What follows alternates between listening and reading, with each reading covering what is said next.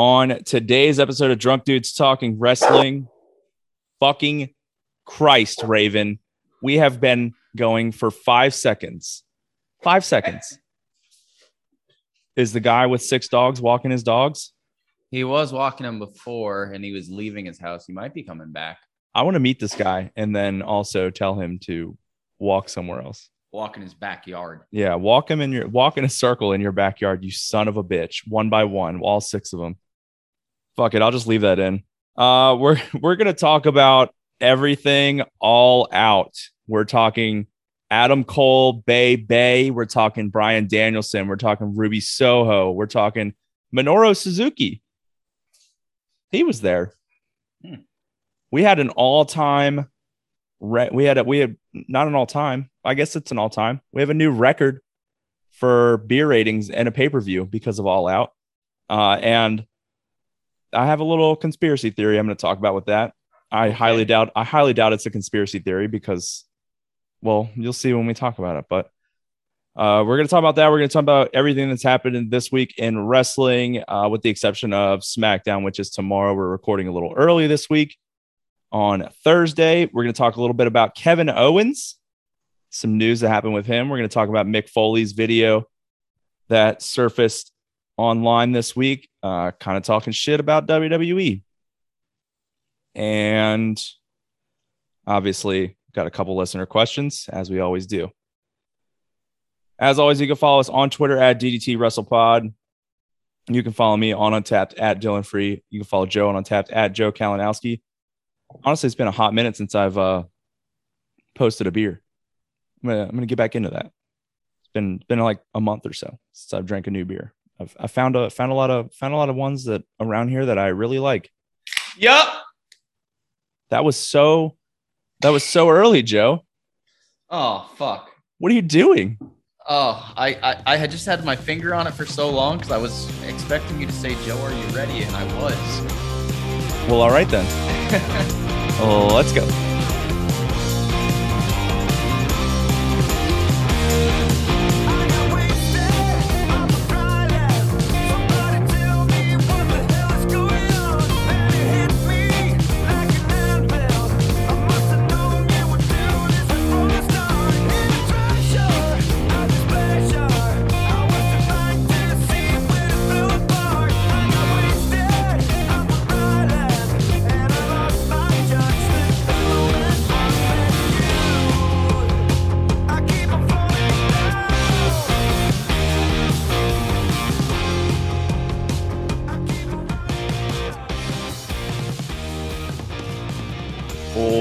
Welcome into episode 23 of the Drunk Dudes Talking Wrestling. I am Dylan. I am joined by Joe. Hello, Joe. Hey, Joe. We're on the heels, on the heels of quite possibly one of the best pay-per-views that I've ever seen that I can remember. Online, people are saying the same thing. That's a lot of people really enjoyed All Out. Yeah, they went all out on the matches. I guess that's a good way to put it. Yeah. But there's a few things that we have to talk about first. So we'll talk about like some of the news stuff from this week. First, I want to talk about Kevin Owens. So I found out that I was probably very, very wrong about when you asked me about Sami Zayn, because I kind of lumped Sami Zayn and Kevin Owens together. There's all the rumors that Sami Zayn is potentially leaving WWE. I still haven't seen those, so I'll just take your word for it. But this week, there was rumors surfacing of Kevin Owens's contract is apparently expiring in January. Yeah, I have seen those. So after that news surfaced, there was a bunch of teasing on the internet, on Twitter, by him. I don't remember exactly when it happened because I just see like pictures of people tweeting it that stalk Kevin Owens. But he tweeted the coordinates of Mount Rushmore which apparently was his tag team name when he used to team with Adam Cole in Ring of Honor. So it was from what I read, it was a faction of Adam Cole and the Young Bucks. Oh, I mean, like I said last week, I just see headlines or pictures of stuff, and I just take the I only read the headlines, honestly. I don't have time to read all these articles, But yeah, either way, big tease for that. And then he also changed his location because, like, on Twitter, you can like set your location. I don't know. I don't think I ever do that, but he set his location to almost there, and then the Young Bucks set their location to there. Yeah. And it was like a few hours after he posted the coordinates for Mount Rushmore that he deleted the tweet. So everyone's speculating now that Kevin Owens is probably the next big name to jump to AEW. Yeah. Are you buying that? I'm looking at the market right now. I don't know if I'm going to buy it just yet, but wow, that'd be exciting. It would be very exciting. I do think that they being AEW, they're at a perfect point right now. I think, like, you start signing too many more people than you've got now. I think right now they're at the perfect point as far as like signing big stars. You sign more big stars already, like, and we'll get to it when we talk about the weekly recap, but like, you have your big stars. There's not really a whole lot of places on the card that you can fit them already. And you throw a Kevin Owens in the situation and possibly a Sami Zayn because they followed each other everywhere they've ever gone since they've been wrestling. There's not a whole lot of room for anyone else unless they do tag team. But even the tag division is also stacked. Yeah. Like everything, like every part of their, like they, in my opinion, have the best roster now in wrestling. And I think it's no question. Yeah. So aside from the obvious stars that AEW is building / has built, AEW is giving us the WWE roster that we wanted, or the shows, or the booking of the WWE roster that we've wanted to see. And I think that's what makes it so fun and special to watch is you're seeing all these people that you wanted to see succeed at the highest level, which was WWE, and WWE didn't give them either enough opportunities or as many opportunities to shine as you would have wanted to, probably with the exception of Bryan Danielson and Adam Cole. Like they're letting these people, they're letting all these wrestlers shine on AEW. Yeah. Ruby Soho is like the best example of that as of right now. In two appearances. Hell, in just the one appearance, but yeah, 2 appearances as of right now. She did the Battle Royal and then had a match on last night on Dynamite. We've also got, Andrade is undefeated. Malachi Black never really did anything on the main roster of that much importance. He's undefeated and has a huge match at the Arthur Ashe show against Cody. Yeah. There's just so many of them that like, I think this is the one thing that like why I love AEW so much is because I'm seeing all these people that I wanted to see succeed in WWE when I saw them. Because when you see them in NXT, you build a liking for them and you want to see them succeed on the main roster. And then they get to the main roster and then you get people like Karrion Kross. Yeah. Or Bobby Roode. Yeah. Bobby Roode, Andrade when he was there, Aleister Black when he was there. James Ellsworth. I don't think he was ever on NXT. I don't know either. But yeah, I definitely understand what you're saying there, and I agree with you wholeheartedly. It's people that we know deserve a chance, and deserve to be featured. And a lot of the times we're booked as jobbers, even I say, and especially when you have a successful tag team, like let's say the Viking Raiders. And I mean, obviously in the past year and a half, there have been injuries on both sides of the Viking Raiders. And when the other person was injured, the person that was still healthy was being used for stuff like chasing the 24/7 championship. Yeah. I'd rather see you maintain the appeal of the tag team and just keep them off TV. Yeah, than exactly. do stuff like that. Give him time. Give the guy that his partner is injured. Give both of them. Give the injured guy obvious time off, and then give the partner time off as well. Yeah, because you can't use them otherwise. Yeah, or else they're going to look like fodder chasing the 24/7 championship. Yeah, which we had a huge one, a huge loss for a lot of people's favorites. We saw them sort of chasing the 24/7 championship this week, which we'll talk about that. Now, before we get too far from the original topic, I talked to Chad today, and he thinks that Kevin Owens is too big a name for WWE to go down without a fight. I also talked to him about this. He said he thinks that Vince will throw a championship at him to hopefully keep him around. I asked him, do you think it'll be the WWE or Universal Championship? He said, I don't think so. And do you think that's enough to keep Kevin Owens around? No. He's had Intercontinental, maybe Intercontinental, but he's been an Intercontinental and United States champion. I mean, definitely United States.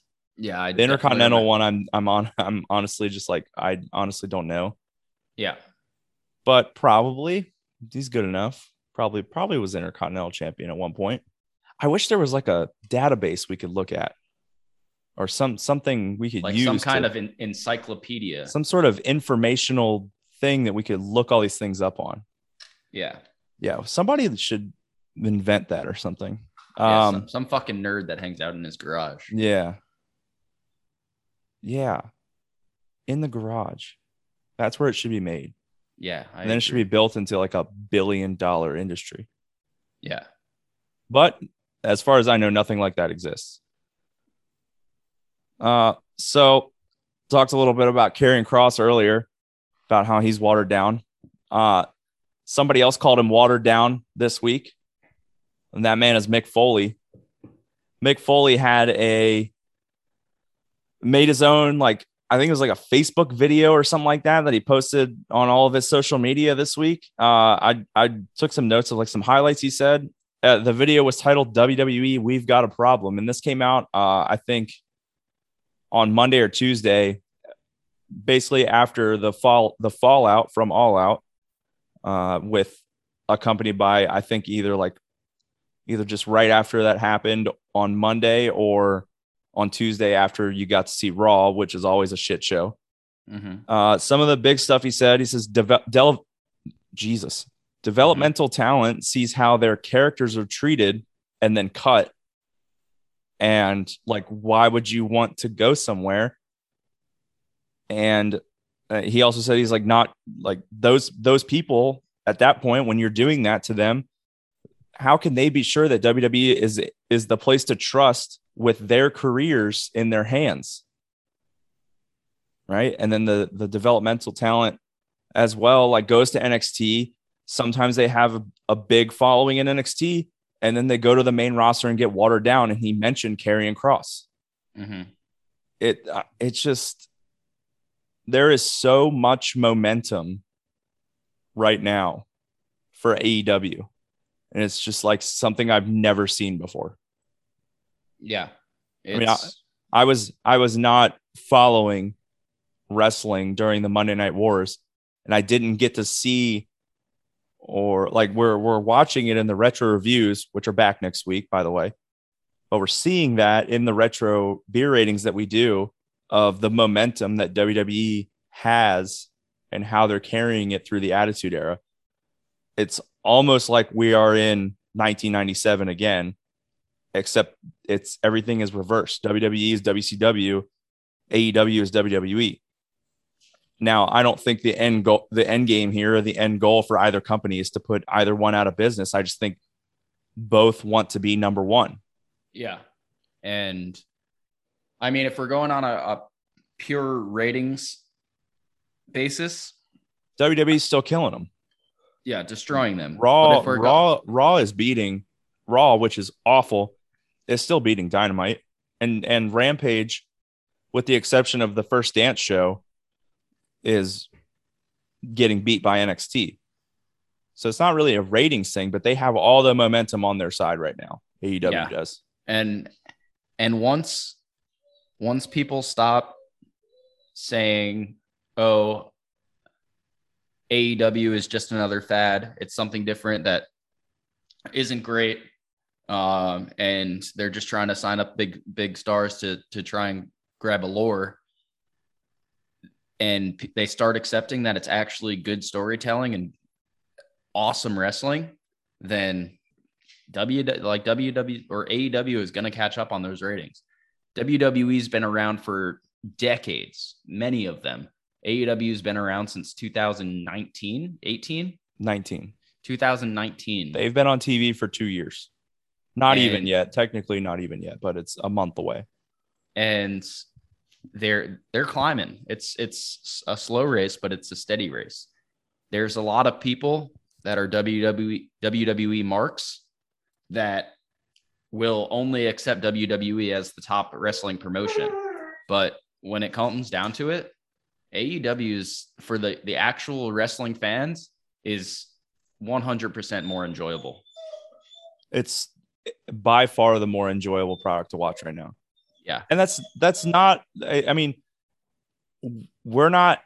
I'm not at least in any way bashing WWE. I am bashing Raw on a week-to-week basis right now because it does absolutely fucking suck. Yes. But SmackDown has been amazing. It's been great. SmackDown's been amazing. NXT's been great for years. Yeah. And NXT, like I said last week, had, I think, a pretty lackluster show. I think this week they bounced back. I was sitting here watching it right before this because I didn't watch it on Tuesday. I watched it today on recording. There were some segments and we'll talk about them, and I think you know what I'm talking about now. There were some segments that while Leslie was making dinner tonight, like I was laughing hysterically. Yeah. At the segment. And she was like, "What are you doing?" Yeah. I was like, very funny. I was like, "Baby, you had to be there." Yeah, very, very funny. But then AEW came on the next night and it was, I'll admit, not as funny, but goddamn. Not as funny, not one of their best shows, but their best shows are that good. That's why it's not one of their best shows. It was still a damn good show. Yeah, there's one promo in particular that we'll talk about that was just hurtful. Dynamite this week was a fucking roast fest. Yeah. And then Raw was Raw, obviously. Yeah. WWE does have a problem. They can't continue signing people if people are scared that they'll lose their jobs in a couple of years. Yeah. And it's just, I feel like if I were 16, 17, 18 years old right now, aspiring to be a professional wrestler, which you should, even at this age. No, not going to do that. If anything, by now, the only thing I could potentially do in the wrestling business is be like a referee. Or a commentator. You have. I say, I said it last week. I say and yeah, a lot. This is just not good stuff. If I were to be a commentator, I'd have to be on WWE. I would need somebody in my ear telling me what to say. True. The only other news I have from this week, we got our first look at the new AEW video game. Yeah, it looks pretty cool. I mean, we only got I think it was a Jungle Boy Darby Allin match or something like that on the video game. They obviously didn't show the whole thing, but it's being made by Ukes, which made all the really good WWE SmackDown video games back in the day, which are some of my favorite wrestling games of all time. Specifically, Here Comes the Pain, the one with Brock Lesnar on the front. I'm pretty sure they made all those, and those were great wrestling games. I mean, much anticipated. Like I'm anticipating this being a pretty good game just based off of Yuke's track record, but we'll see. I'm probably gonna buy it though. Yeah, I don't know. Maybe I'll buy it. I have something depends else. depends on if it has a general manager mode. Right. I have something else to talk about, and I don't know if you've heard about this. Oh boy. We always talk about what we're going to talk about before we actually start recording. And Joe didn't mention anything. So did you know that WWE has teamed up with Netflix and will be releasing? Are you talking about the Undertaker New Day movie? Yeah. Okay, I did see that. I did.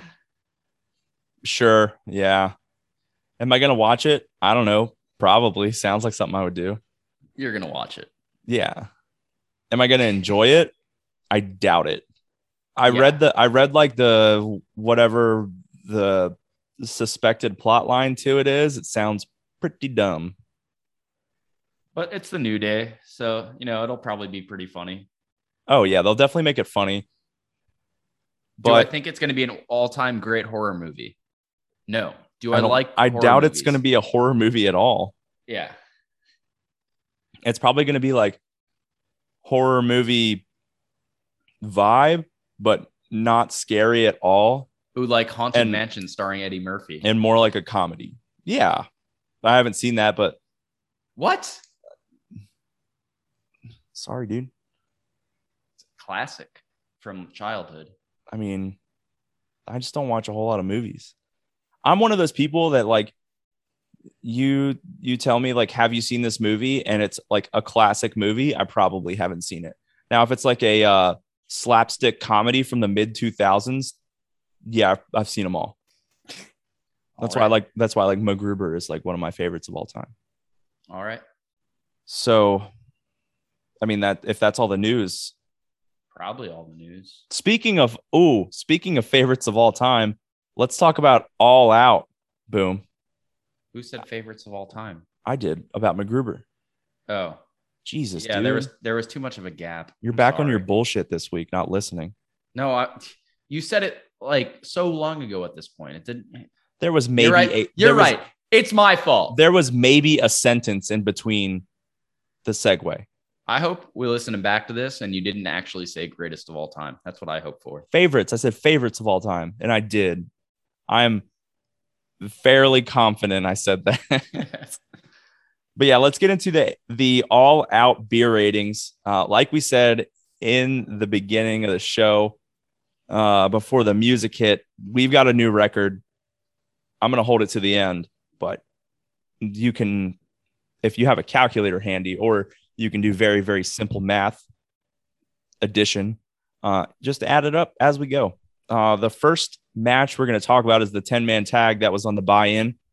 We had the Hardy Family Office, the HFO, versus the Jurassic Express and the Best Friends. There was so many tags. There were a lot of tags. There were so many tags. And I that shouldn't have even been a note I took. That should have just been common sense before I even started watching the match. But that was a note I took, as well as I don't know if this match had as many, but something I want to talk about before we get to the main card. I've never seen a fucking pay-per-view that had so many chest chops in my entire life. Yeah. Holy shit. I think chest chops probably attributed to 7 or 8 beers on this pay-per-view. Well, yeah, the Miro match and the Eddie Moxley, Kingston. Then the Moxley match. Yeah, but Miro just went absolute ham, and I think Eddie Kingston did too. Eddie Kingston, that was Eddie like Kingston contributed to an entire beer. Yeah, we'll get to that though. I'm gonna talk about somebody that contributed to an entire 2 beers in about 10 seconds later. But this was, I mean, back to the 10-man tag. It was a good opening match. Get the crowd hot. We got to see the Jurassic Express and TH2 play some chicken. That was a funny moment. Yeah. Your face looks like you don't remember that. No, I remember it. Oh, okay. I thought that was pretty funny. Yeah. We had the return of Butcher after the match, which the faces won, which we all predicted. So the best friends in Jurassic Express win. Butcher comes out. They all beat down Orange Cassidy, and they go to like try to cut his hair, is what it looked like during the pay-per-view. And then we kind of got that confirmation on Dynamite this week that that's the angle that we're going with here.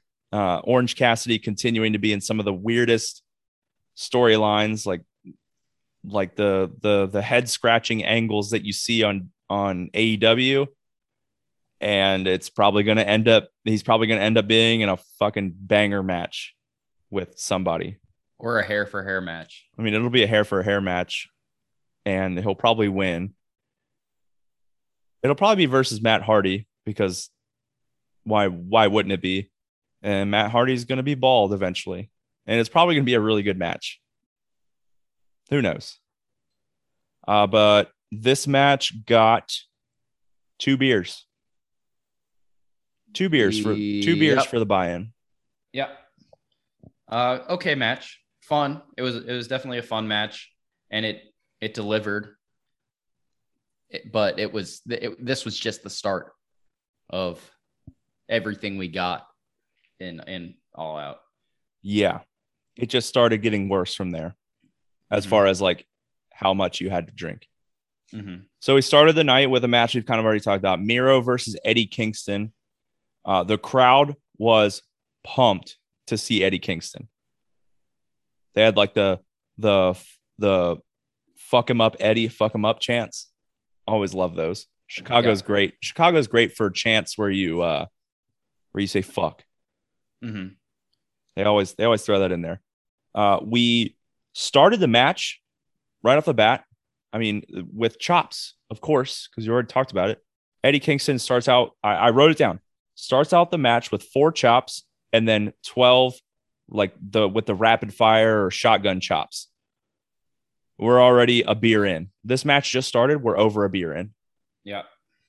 And it was at this. I mean, it wasn't really at this point. I can keep up with that, especially since we're only 1 match in. But we had so much more to go. And I could already see the signs that this night was not going to end great for me. They also had a "you fucked up" chant to the ref. Yeah. You remember this part where one of them, I don't even remember who, took it was Miro who was giving a German suplex to Kingston, and when he suplexed him, the turnbuckle pad came off. And Eddie like went for the pin, right? Yeah. And then later in the match, Kingston tries to throw Miro into the corner, and the ref just gets in the way, says no.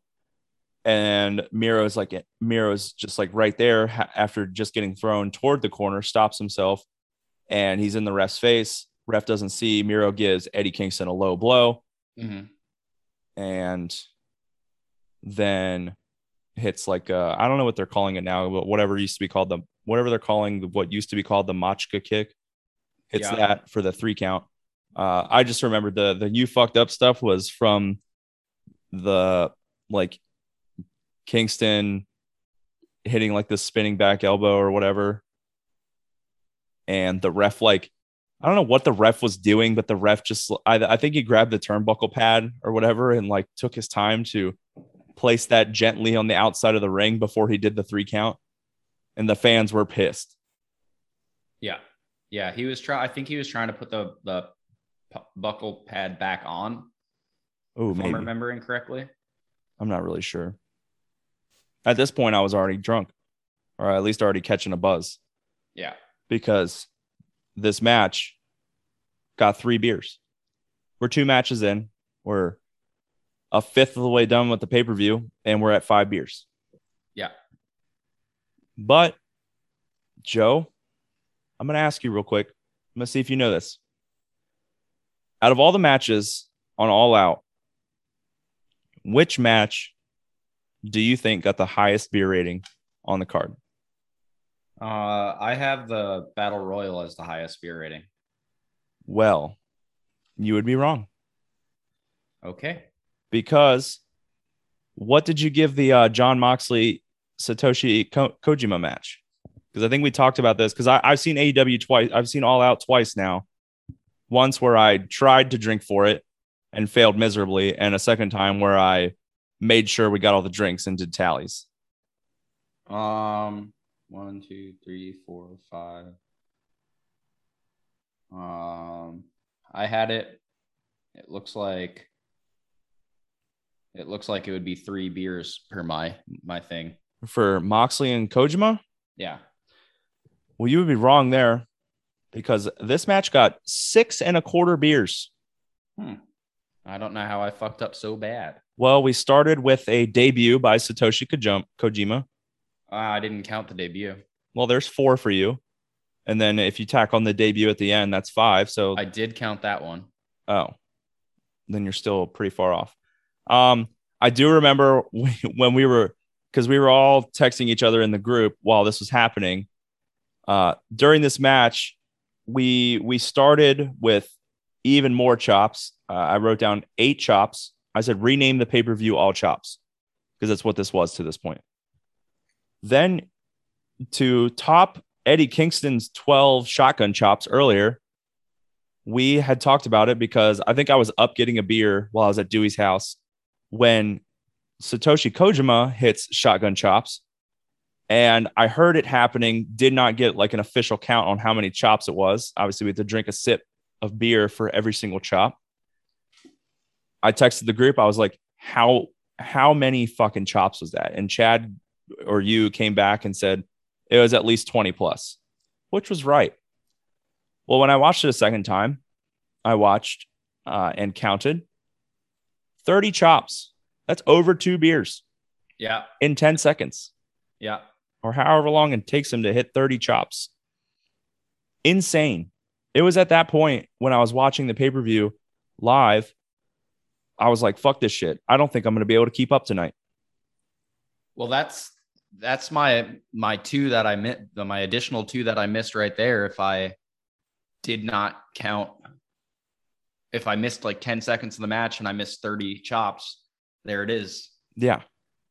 It was bad. It was rough. This also kind of goes into the point where I talked about before we started the show. I think I talked about it in the intro. My conspiracy theory, which 100% is not true. But when I was drunk on Sunday and I was watching this, I was like, AEW, right? Because Double or Nothing got 28 beers. By far, up to that point, by far the most beers out of any pay-per-view we had watched up to that point. All Out gets even more, which we'll talk about. I have a conspiracy theory that I feel like AEW knows the rules to our drinking game and wants to kill us. Maybe they saw the pinned tweet. Potentially. I mean, it would be really rude if they didn't follow us after that. We are not followed by AEW. I can confirm that. So, what do you think? Yeah, they might know the rules, and they might be out to get us. But like, I love AEW, so like, why would they? But it might be my fault because for a long time now, I've been saying that NXT was my favorite of the Wednesday Night Wars. Are you going back on that now? Well, I was going to address. Well, there's no Wednesday Night War anymore, but yeah.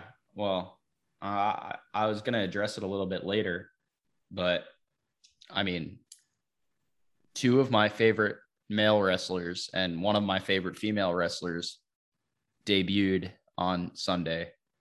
And so let me also say something pretty controversial. I think that Adam Cole and Bryan Danielson are bigger gets than CM Punk. Whoa. I would say mainstream, no, but in the wrestling business or for huge wrestling fans, I could see your argument, but just no. Maybe if CM Punk was wrestling last year, you're probably right. But I think because of how long CM Punk was gone I and think how much everyone over the last 7 years has been clamoring for him to come back. Obviously it's a huge get, but for sheer wrestling ability, Oh, for wrestling ability, especially, for I would say, wrestling ability and sure. continued storyline, because CM Punk, right? He hasn't been back for very long. He's had one match in 7 years. So I mean, we haven't seen what we're going to see from CM Punk, but Adam Cole and Bryan Danielson, for people that have been watching wrestling for these 7 years, we've all been following them and cheering them for that long. We both know that you and I, as wrestling fans, have small brains. Oh, for sure. Smaller So than most. yeah. So we forget pretty easily and just remember the absolute highlights. So if CM Punk's Summer of Punk and CM Punk's Pipe Bomb are those big moments for you, you're going to remember CM Punk for that. But on a consistency standpoint, Bryan Danielson and Adam Cole have been there for at least for Adam Cole for the last 4 years for me, Bryan Danielson for the last 10 years, 11 years on a mainstream variety. Huge. Yeah. Also, definitely. each of their matches throughout these years have been better Everything's than the CM Punk match on Sunday. Now, yeah. that's not me saying it was a bad match, and there's definitely an aspect of ring rust in that. But Yeah, I think for Punk, there's nowhere to go but I don't know. I was gonna say nowhere to go but up at the beginning, but he is that damn popular. Punk But is, as far as like shaking off the ring rust, I feel like there's nowhere to go but up as far as that goes. I feel like Punk is going to be, and understand that I'm saying this for one very specific thing. Punk is going to be a Brock Lesnar type wrestler where it's depending on, like, if he's in the ring with someone that doesn't put on incredible matches every time, then you're going to get a lackluster match. If he's in the ring with an AJ Styles or a Bryan Danielson, you're going to get an incredible match. He works with the wrestler that he's given. So Darby Allin on Sunday, an incredible high flyer, risk taker, Great wrestler. a young Jeff Hardy. Yeah. You're going to get a good match, but put him in there with Isaiah Cassidy and it might not be as good. And that's also not me talking shit on Isaiah Cassidy. Yeah. Also, I mean, Private Party, they're a great team. It's just they don't have as big a following. So they're like, CM Punk's going to react to the crowd and he's going to react to the person in the ring. Yeah. We'll talk a little later, I think, about this because of where we think CM Punk may be going with his character here in the near future, just based off of what we saw last night on Dynamite. Yeah. Let's get back to the Moxley and Kojima match. So after the 30 chops, Moxley at some point starts bleeding. Originally, I thought it was just on one elbow, but I did notice blood when I watched it back on both elbows. I thought there was a great callback by the announce team by calling out the staph infection he used to have on his elbows.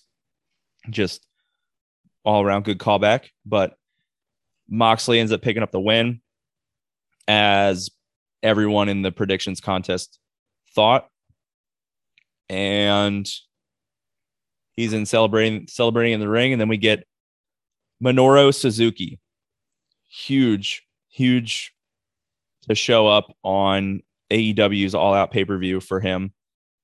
Even like Suzuki, like, because we've seen the Suzuki and Moxley match in New Japan before. It just still wasn't one of the ones that I felt like I wanted to see, because like I always want to see a new matchup. I was thinking, I don't know if I said it last week, but when I originally heard that he was going to be taking on somebody from New Japan, I thought it was going to be a Tanahashi or a Jay White, but ended up not being that. Maybe that's somewhere in the future, potentially. But we still got Minoru Suzuki, and we still got that matchup on Wednesday, which I thought was pretty good for a TV match. I think it was cut short because of TV time, but they've got a lot of fucking people to throw on TV that they got to fill time with. So I feel like some of the matches, some of your main events now, you can already start to see on Dynamite are probably potentially going to get cut short, like that one was. But yeah, the Minoru Suzuki, I guess debut, because he had never been on Dynamite, so that was a debut. Adds another beer to this match, and like I said, 6 1/4 beers. And if you're following along, we are at 11.25 through 3 matches. What the fuck? Mm-hmm. Then we kind of cooled down as far as beer ratings go. Yeah. Not as far as match quality goes. We had AEW Women's World Championship on the line. Dr. Britt Baker, DMD, taking on Chris Statlander. It was a cool down as far as beer ratings are concerned, but still a good match. Yeah. Yeah. I got a beer for this match. I did too. Yeah.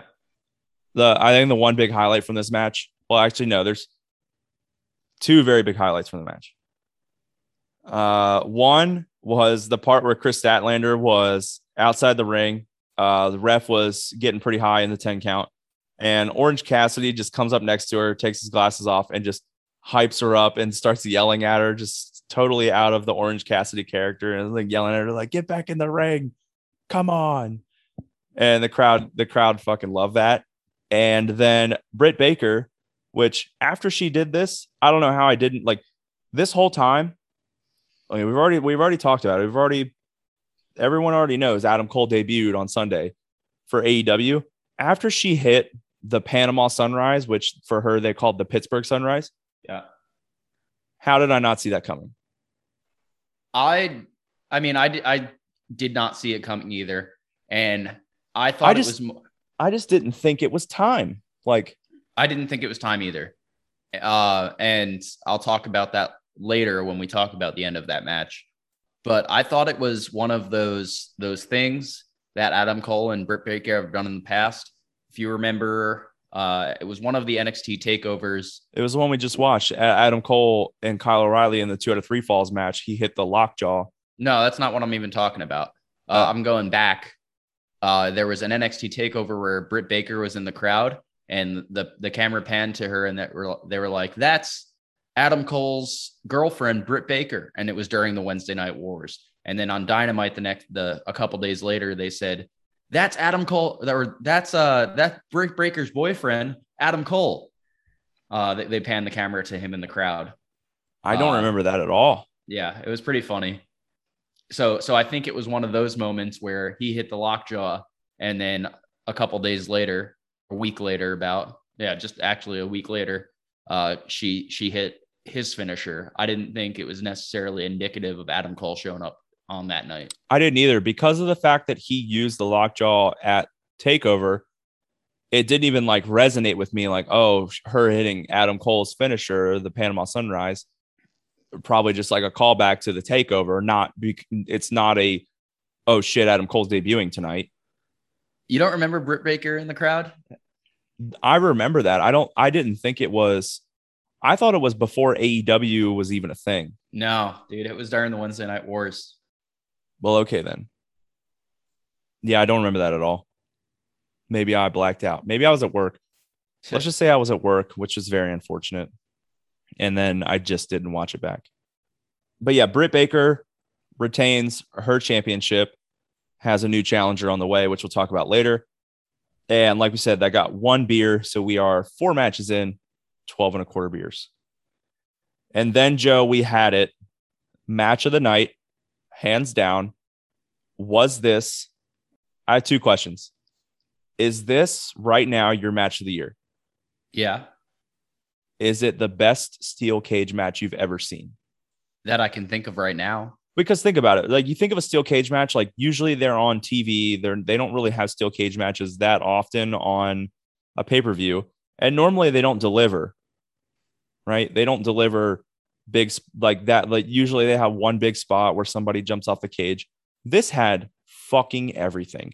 And we're talking about the steel cage match for the AEW World Tag Team Championships, the Young Bucks versus the Lucha Bros.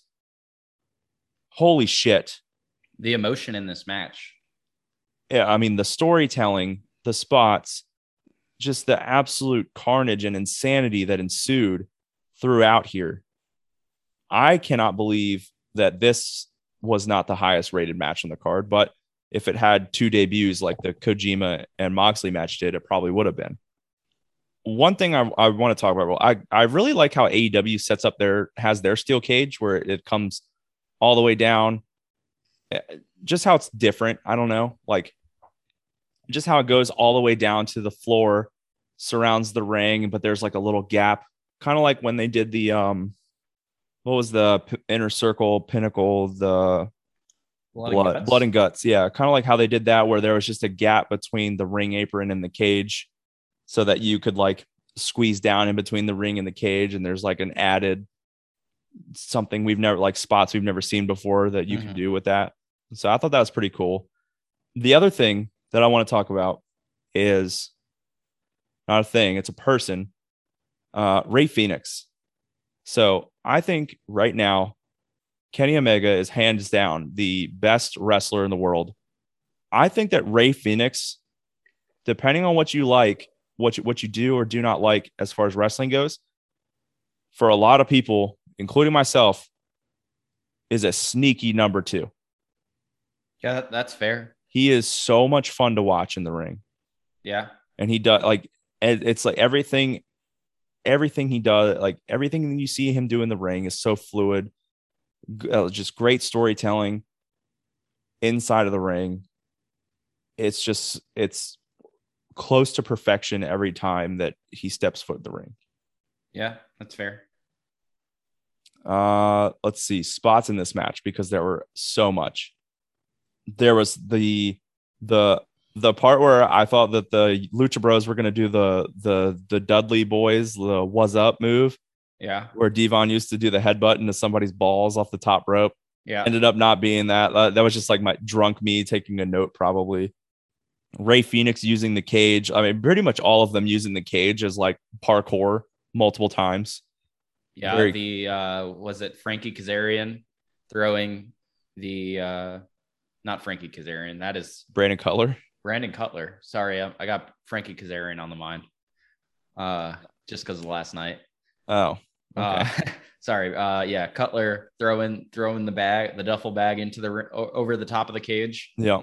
To show the shoes covered in the thumbtacks. Yeah. That I've never seen that before. Apparently that's something that somebody has done before, but wow. Just brutal stuff. I honestly, when he was unpacking the bag, I think it was Matt that was unpacking the bag because he was the one wearing the shoe for most of the match. When he was unpacking the bag, I legitimately thought it was just to get heat, and he was literally just changing his pair of shoes. Yeah, just to like fuck with everybody. But no, it ended up being a shoe that the entire sole had thumbtacks glued to the bottom of it. Mm-hmm. Ooh, nice. Thanks. Yeah, and then the crowd just started calling them sick fucks. You sick fuck, yeah. The other thing, the blood prediction from our predictions contest, which we'll talk about. We'll talk about the winner at the end of this. There were so many. So first of all, nobody got their blood prediction right, and that's because 5 or 6 out of 8 or 9 people that made predictions, I can't remember, picked Matt Jackson to bleed. And it makes it look like we all talked to each other about our predictions. And it makes it seem like everyone was just like, hey, who do you guys think is going to bleed? Okay, Matt Jackson. Yeah, let's all pick that. So many people. There's 4 fucking people in this match. And everyone decides. Well, I mean, I can understand why you would not pick one of the Lucha Bros to bleed because they wear masks. Normally, they ended up bleeding. Matt Jackson's the only person in this match that didn't bleed. Mm-hmm. Despite the fact that on Wednesday he was wearing a Band-Aid on his forehead. Didn't make sense to me. But he definitely did not bleed. I've watched it twice now. It's just the odds of him being the only person that didn't bleed, and then over half of the people in the predictions contest pick Matt Jackson. like I said, the Lucha, not picking the Lucha Bros makes sense because people with masks in like a hardcore match don't normally bleed. But like nobody picking Nick, I was just like, what the fuck? Yeah, I remember doing the predictions last week, and I said I'm gonna pick one of the Bucks, and I'm going to pick Matt. And you were And I even agreed with you. I was like, yeah, if I was gonna pick a Buck to bleed, I'd probably pick Matt. I don't know why, but I would. And just everyone being absolutely so wrong about that. It's like if the prediction was who in the steel cage match will not bleed, we like a lot of people would have been right. But that wasn't it. That wasn't it though. Yep. But yeah, incredible match. Great storytelling, great emotional moments for the faces. Do you think this is better than the match of the year last year, the Kenny and Hangman versus the Bucks at Revolution? Probably. I think it is too. It's probably pretty close to the best match AEW's ever put on. I think it's the best cage match I've ever seen. I think it's up there with best tag team match ever. I think it's up there with best match AEW has ever put on. It was that damn good. Now, when we say cage matches, we're not including Hell in a Cell matches? Not including Hell in a Cell. I'm just strictly steel cage. Because when you throw Hell in a Cell in there, there's a lot of stuff that I think could be in contention. Shit. Just as far as storytelling goes. What's up? We didn't talk about some pretty big news earlier in the show. So I'm just going to say it real quick. Triple H, get well soon. Oh my God. I saw that and I didn't write it down. Yeah. Was it a heart attack? They said cardiac event. He just went through surgery after a cardiac event due to a genetic disorder that he has. Whoa. I feel you there, Triple H. Paul. Yeah. That's man. But successful surgery. Yep. And is in recovery. So hopefully he comes back soon. Hopefully we get to see him soon. Yeah. And just, come out, let us NXT, Raw, SmackDown, just whenever you're feeling it, just let us know you're okay. Just tell us, Triple. Could even be a tweet. Wouldn't mind. Just send us a card. Yeah. Or he could Photoshop a picture of himself shaking hands with himself as if he signed with NXT. Ooh, that'd be good. That would be pretty good. But instead of a contract, it's like I'm back, or I'm healthy. It's just a Post-it note that says I'm healthy. Yeah, that'd be good. Just a memo. Oh yeah, a memo. Yeah, all of these are good options. Yeah. We didn't say how many beers that got. I got 4.25 for that. Yeah, that's fair. Young Bucks and Lucha Bros. The Lucha Bros win. They are the new AEW World Tag Team Champions. I was one of two people to pick the Young Bucks. As soon as this pay-per-view started, I saw that the headline or tagline for the pay-per-view was where champions are made. And then I thought about it. I was like, Kenny Omega not losing tonight. Britt Baker not losing tonight. Miro probably not losing tonight. And then I thought about it. I was like, I'm fucked. I picked the Young Bucks. They're going to lose. Then to top it all off, the entrance that the Lucha Bros got at that point, I even texted the group. I was like, I'm so fucked. In case anyone was wondering, I most certainly did not win the predictions contest. Yeah, I did not either. I had probably one of the worst of the night. Final four. In no specific order, the top 3 point getters were Dewey, Bree, and Leslie. All our AEW's wild, man. Yeah, some wild shit. But I think most of it comes from luck when we talk about the next match, the Casino Battle Royal, right? Because one of our predictions is picking the final 4 women that will be anytime we do a battle royal or a Royal Rumble or something like that. We always pick the final 4 because there's chaos that happens in the predictions contest. Somebody gets lucky and gets 3 out of 4 right. Nobody's ever gotten 4 out of 4, I don't think. Maybe one of the Royal. No, nobody got it this time either. I think somebody got all 4 right in one of the Royal Rumbles. I think I got the one where Shinsuke won. No, it was a woman. It was a women's battle royal. I'm pretty sure it was the one. Sasha Banks was in the final 4. Was that the one that Asuka won? Maybe. I think it was. I don't remember. But yeah, we had the Casino Battle Royal next. I wrote down, this is obviously when I watched this the first time because I was drinking ridiculous amounts of beer. I had hiccups through this entire match, which sucked ass. I got a sign for this match. Ooh, I didn't get that. What do you got? It was the number 1 entrant, the entrant that we got pretty late. I think it was on Saturday that you texted me about. Sky Blue, who may be a Chicago sweetheart. I'm not really sure. She's from Chicago. Yeah. She was on Rampage or Dark or something like that on that week because they were in Chicago all week. She had a match, impressed Tony. Chicago was tweeting at AEW and Tony Khan, like, put her in the match, and they ended up doing it. Yeah. So it was when Sky Blue entered, there was a sign that said, "I lost my number. Can I have yours?" Oh, I did see that. Yep. I don't know why I didn't write that down. But yeah, so with regards, so for this match, there were obviously a lot of entrances. They actually did play every woman's music when they entered. Yep.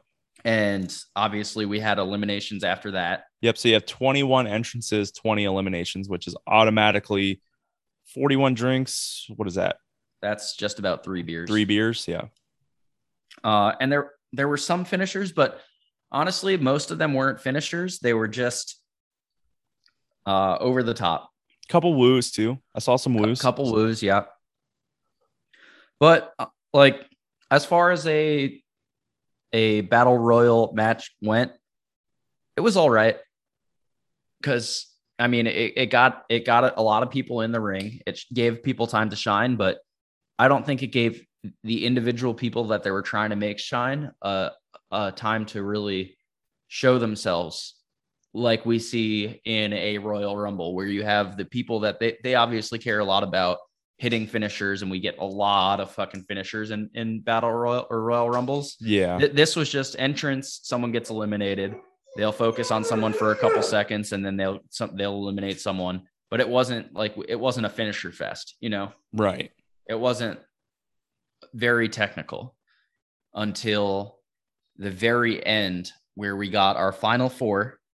And this kind of hurt a lot of people, of Thunder Rosa, Ty Conti, Nyla Rose, and the Joker, Ruby Soho, which is a very exciting signing for the women's division. Yeah, definitely. But the most obvious Joker of all time. Yeah. As you can probably remember, if you've been listening this long, the Double or Nothing men's Casino Battle Royal, we all got the Joker wrong when it turned out to be Lio Rush. Who would have thunk it? Not me. Not anyone in the predictions contest. No one at all. There was no speculation for it being Lio Rush. A lot of it for being the shit. I can't remember his fucking name. Ethan Page. Yeah. Oh, yeah. There was a lot of speculation for it being Ethan Page. Oh, I think I picked Sami Callihan. Yeah, I think you did too. And then I think Ethan Page debuted later in that pay-per-view anyway. Either that pay-per-view or like the Wednesday after. I don't remember. It was right around there. And ended up being Lio Rush, who we had just talked about like a couple episodes prior about where the fuck is he? Yeah. Then he retired, and now he's in New Japan Strong, not retired. Oh, I didn't realize that. Yeah, he's in the New Japan like American show that they call New Japan Strong. He wrestles for them now. The other funny thing about this entire conversation is whenever Lio Rush keeps on coming up, it was the initial like where is he now? And then we looked it up and we found out where he was, and then he showed up and we were like, all right, cool. And then a couple days later, we found out it was after we shot another episode, and we were like, "Oh, now he's retired, so we won't talk about Leo Rush anymore." And for some reason, we keep coming back to fucking Leo Rush. He's the guy. That's our guy, Leo Rush. Yeah. It's just like all the news that always comes out between recording and dropping the episode. It's like, son of a bitch. Like, can't wrestling just wait like a day or two while I find time to edit? Yeah. The answer is no.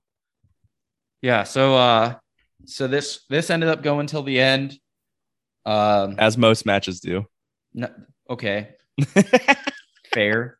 But this ended up being a who's it gonna be up until the very end, where Dylan thought it was Thunder Rosa. Most people thought it was going to be the Joker. A lot of people picked Ruby Soho / mystery entrant. I think me and another person, I think Dewey, picked Thunder Rosa to win. They were the final two. It ended up being Ruby Soho. I was really pissed at myself when I looked at the prediction sheet and I realized that I didn't have Thunder Rosa in there, because up until, and you even sent me a text of who I picked and I didn't read it. And up until that point, I thought I put Thunder Rosa in my final four. So when I because you had what? Soho, Jade Cargill, which I also had. I had Tay Conti. No, I thought you had. I just listened back to it today. I'm pretty sure you said Anna J. I think I said Tay Conti and Anna J. No, because you had Jamie Hayter. Oh, weird. Because I also did. A few people picked Jamie Hayter, and she did not last very long. Not at all. Yeah, I thought she was going to be like built up as a bigger star in that match, but there were a few stories that they AEW kind of talked about in this match. Like you had like I guess they've been doing like a Big Swole and Diamante feud on Dark, which is, I mean, that makes sense. Like why we didn't know about it, because I don't watch Dark or Dark Elevation. I just don't have time to. The Anna J and Ty Conti with the Bunny and Penelope Ford feud that's been going on, that kind of moved forward a little bit. You had the student and teacher story with Hikaru Shida and Emi Sakura. Mm-hmm. There was a few small stories in the match, but yeah. But they didn't last long either. It can't in a 21 person battle royal where, you know, it's not like a Royal Rumble where one person enters every minute and a half. It's like every 3 minutes, 5 people enter right away. Yeah, and it just doesn't take. And as also, long. It's the Royal Rumble is the pay-per-view is the Royal Rumble, so obviously they're going to give it time. Where this is a match in the card. Yeah. So what you're saying I still thought it was very enjoyable to watch. Ruby Soho, like we said, wins. JR. Don't know if you heard, had a slip up. Yeah, he called her Ruby Riot. Don't care. He's the GOAT. I'll call out JR for all of his slip ups, but I'm still going to call him the GOAT. And I'm still going to say I don't care. 4 1/4 beers for this match is what I got. Yeah, that's what I got as well. So I forget. I think I didn't put the running total after the last match, but after the last match, we were at 16.5, and now we are at 20.75 beers with 4 matches to go. Speaking of one of the 4 matches to go. Nice. We had MJF versus, I wrote Y2J for some reason. I think because I was shorthanding, Chris Jericho. And there were some moments in this match. MJF's entrance was hilarious. He did the whole countdown, but maybe that's why you wrote Y2J, because he did the whole countdown thing, even with the pyro, and then it did the little flipping, like the words on the screen was like word art, and they were flipping, and it just said Jericho's last match, because like the whole crowd thought it was gonna be Jericho's like big entrance for his last match, and then it just flips around and says Jericho's last match, and then MJF's music hits. Yeah, and the whole crowd figured out what was going on. Yeah. Then we got a live rendition of Chris Jericho's Judas entrance music. And honestly, I texted you guys about it. I was not a fan. I also wasn't when I was watching it drunk. When I watched it back, it plays a bit better.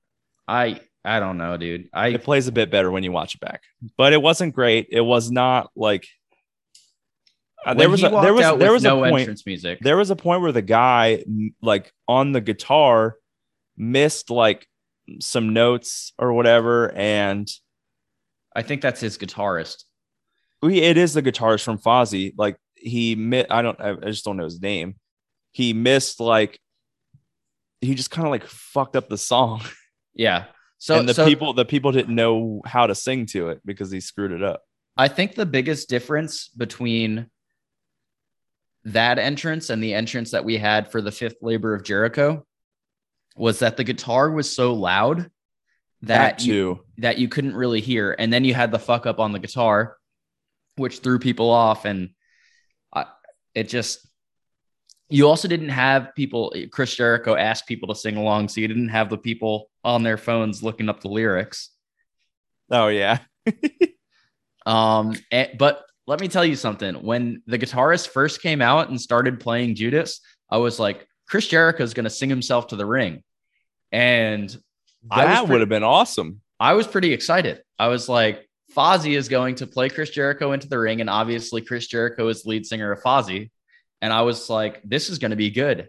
And maybe that's why I was so underwhelmed by the entrance. It just didn't live up to your... It didn't live up to my own hype. Your own hype, yeah. Oh, boy. Let's see. What did I write down for this match? They take the fight outside the ring, and Jericho just drops out like a stanchion on MJF, which looked like it really, really could have fucked him up. Because that was like a legitimate like stanchion made of heavy metal, and he just dropped it on him. Oh, definitely steel reinforced for sure. I got a sign from it, and it's just because Jericho held it up to the camera. It was just a sign that said, "Hey, buddies." Oh, you probably don't know this. That's a reference to another podcast. Oh, really? Yeah, they're based out of Chicago. It's I've listened to it a few times. Marty and Sarah love wrestling. They're really good. Okay, yeah, it doesn't sound as good. They're fans. They call them their buddies. Okay. Yeah, so it just said, "Hey, buddies," and Y2J held it up. Yeah. I wrote Y2J again there. Yikes, dude. He's not that guy. Oh, I did see a tweet that talked about Chris Jericho, the potential of the Chris Jericho, Kevin Owens team up again. I've been with the whole Kevin Owens news. I've been thinking about just him and Adam Cole and like all the Ring of Honor, former Ring of Honor competitors, like Owens and Cole, Owens and Punk, Owens and Bryan. Holy shit. I think the thing I'm most looking forward to now, if it happens, is Jericho and Owens.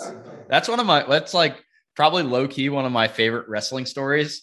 It's one of the best stories. It might be the best story of the last 5 years.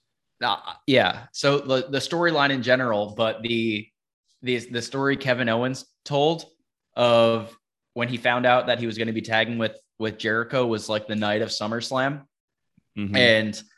And Kevin Owens is really excited because Chris Jericho was one of his favorite wrestlers growing up, and he's on the ramp with Jericho, and he's got his hand around him. He's like, "You're the goat. You're the goat." And he's Chris like, Jericho, what does he call him? He says, "You're the donkey." Yeah, he calls him the donkey. I remember that. Oh my God. You're the donkey. What? Okay. Oh man, I remember that. That was so funny. I have a JR. I was gonna say I have a quote. I have two quotes. JR stole something from us. What did he say? When we were talking about that, they were talking about MJF, and they were like something about his fans, and then JR was like, he only has 3 fans. Oh wow. That's our thing. AEW is definitely listening to DDT. That's what I'm saying. The conspiracy. It's a conspiracy. After that, I was like, they listen. One, I was like super pumped as I was hammered. So obviously I was believing in my like stupid thoughts. And I was like, they must listen, or somebody backstage listens to this. Thank you if you actually do. And then they said like, yeah, MJF only has 3 fans. I was like, literally, Leo DiCaprio pointing at the TV with a beer in my hand, just like, holy shit, that's our thing. And thank you for the three people that are listening. Yeah, we really appreciate you guys. Just if you guys could just tell a friend so we could grow to 6, that'd be pretty dope. Or an AEW executive, so this conspiracy theory becomes true. Or yeah, if whoever from if AEW, if the person that's listening from AEW is one of the 3 fans, if you could just tweet at us or DM us and just let us know that you heard this. Just give us a follow on Untapped at Dylan Free and at Joe Kalinowski. Yeah, I've been tweeting a lot. I've been tweeting a lot of beers, or not tweeting. I've been posting a lot of beers lately. Yeah, that's a joke because I haven't. Because you haven't. I've been sucking lately. Another quote from this match: Tony Schiavone said, "We apologize." I don't remember what the fuck it was for, but then Excalibur immediately, just as soon as he said that, Excalibur was like, "We apologize for MJF's tan too." Oh. I remember what it was. It was like right after MJF did like the hip thrusts or whatever. Yeah. And Tony Schiavone was like, "We apologize," and Excalibur's like, "We apologize for MJF's tan too." I thought it was pretty funny. The other thing I wrote down, and I don't know why after I wrote this down, I didn't realize the connection here, but Jericho used an apron power bomb. Mm-hmm. Do we remember who else uses an apron power bomb? Possibly, maybe his best friend in the world, Kevin Owens. Yep. That was, I mean, don't know how it took me till now to, I mean, obviously you just told me a few minutes ago, but like I even wrote it down as a note and I didn't realize it before. Yeah. I mean, as I get through more of these beers that are averaging around 7%, I'm more and more convinced. Yeah, I mean, I get convinced of a lot of things when I get drunk. Let's see. MJF toward the end of the match uses Floyd. Of course, Aubrey Edwards is fucking reffing this match. She misses it because she's blind as a fucking bat. Then she misses the foot on the rope that quote unquote, ended the match, where MJF pins him 1, 2, 3, but before the 3 count, Jericho clearly got his foot on the rope. Aubrey just counts to 3.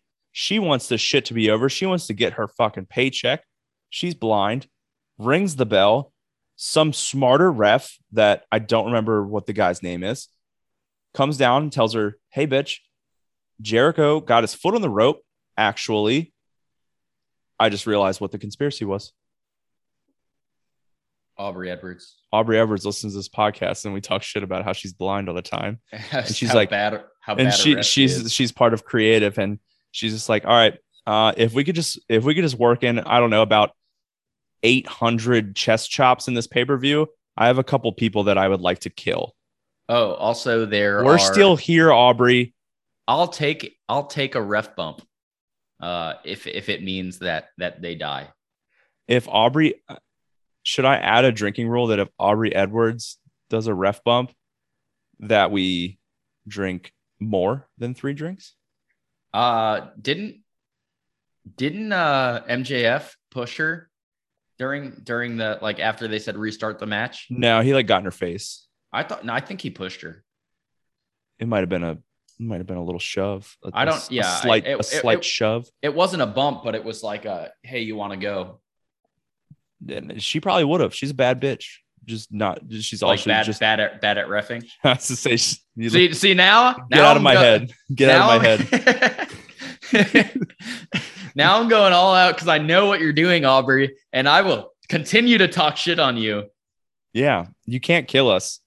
We just won't drink the beers. What doesn't kill us makes us talk more shit on Aubrey Edwards. What doesn't kill us while we're playing the drinking game makes us more drunk. Until it does kill us via alcohol poisoning. Thanks a lot, Aubrey. Thanks, Aubrey. But yeah, they restart the match and Jericho wins. And that got 2.5 beers. Yep, 2.5. Mm-hmm. That is a number that represents how many beers we got. All right. CM Punk, Darby Allin was next. And Joe, I just want to say you were right about Sting not being there for the match. He was there for Darby's entrance, so I got the points. Didn't matter. I still fucking lost. And then he obviously came down after the match, shook CM Punk's hand. That ended up being I watched like their media thing afterwards. CM Punk was on record saying like that was not like a planned thing. Sting came down, shook his hand. Pretty cool moment. So I saw something about this. It was Sean Waltman, aka X Pac, aka the 1-2-3 Kid, where he basically thanked CM Punk and Darby Allin for honoring a moment that happened in the ring in 1994 when X Pac was the 1-2-3 Kid and he had a match with Scott Hall. No, I thought it said Bret Hart in the article. It could have been Bret Hart. Yeah, I think it was Bret Hart. And I didn't do a lot of research after that, but I don't know what they're talking about. Well, the famous 1-2-3 Kid match was against Scott Hall. That's why I said Scott Hall to begin with. Yeah, but apparently they did something in this match of Darby Allin versus CM Punk that honored the match that happened in 1994. Well, Joe, you were born in 1994, and I was possibly not even a year old yet, unless it was past October. So I have no fucking idea. I don't know either. I was just wondering if it was like one of those famous wrestling moments. Not that I don't remember a 1-2-3 Kid Bret Hart match, but I'm sure it's Bret Hart. It's like 1-2-3 Kid was still good. It was probably a good match. That's probably what it was. Yeah. Let's just leave it at that. Maybe if you're older than us and or more wise than us and have gone back on Peacock or on the network and seen that match, let us know what it was. The CM Punk's entrance with the it's clobbering time, it got me so fired up because it was finally clobbering time. And then I think that if you were to pick out, this is something I thought about after watching the match. If you were to pick out, like, if you're just say CM Punk debuts a month ago and doesn't call out Darby Allin, and Darby Allin doesn't do all the best in the world promos before CM Punk debuts, CM Punk debuts on Rampage that night, and you have to sit there and pick the perfect opponent, his perfect first opponent. Is there anyone better than Darby Allin to pick for him? I mean, maybe he's someone he has history with, not necessarily in WWE. Not at all. Darby Allin's like 24. No, that's not what I'm saying. Pick someone that he has history with. I got you. Yeah.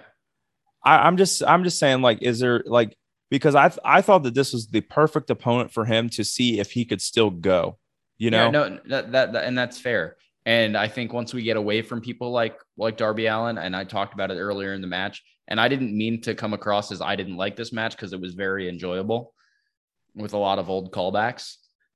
Like, obviously, I really enjoyed this match, but I'm still interested to see what he does if there's not someone like Darby Allin across from him. Yeah. So he might be the best person on the roster for CM Punk to face. I agree. I think it was the perfect opponent for him. And Punk is also on record saying, like, he respects like the AEW record system. So like he doesn't want to debut and be thrust into the main event like someone else who debuted recently.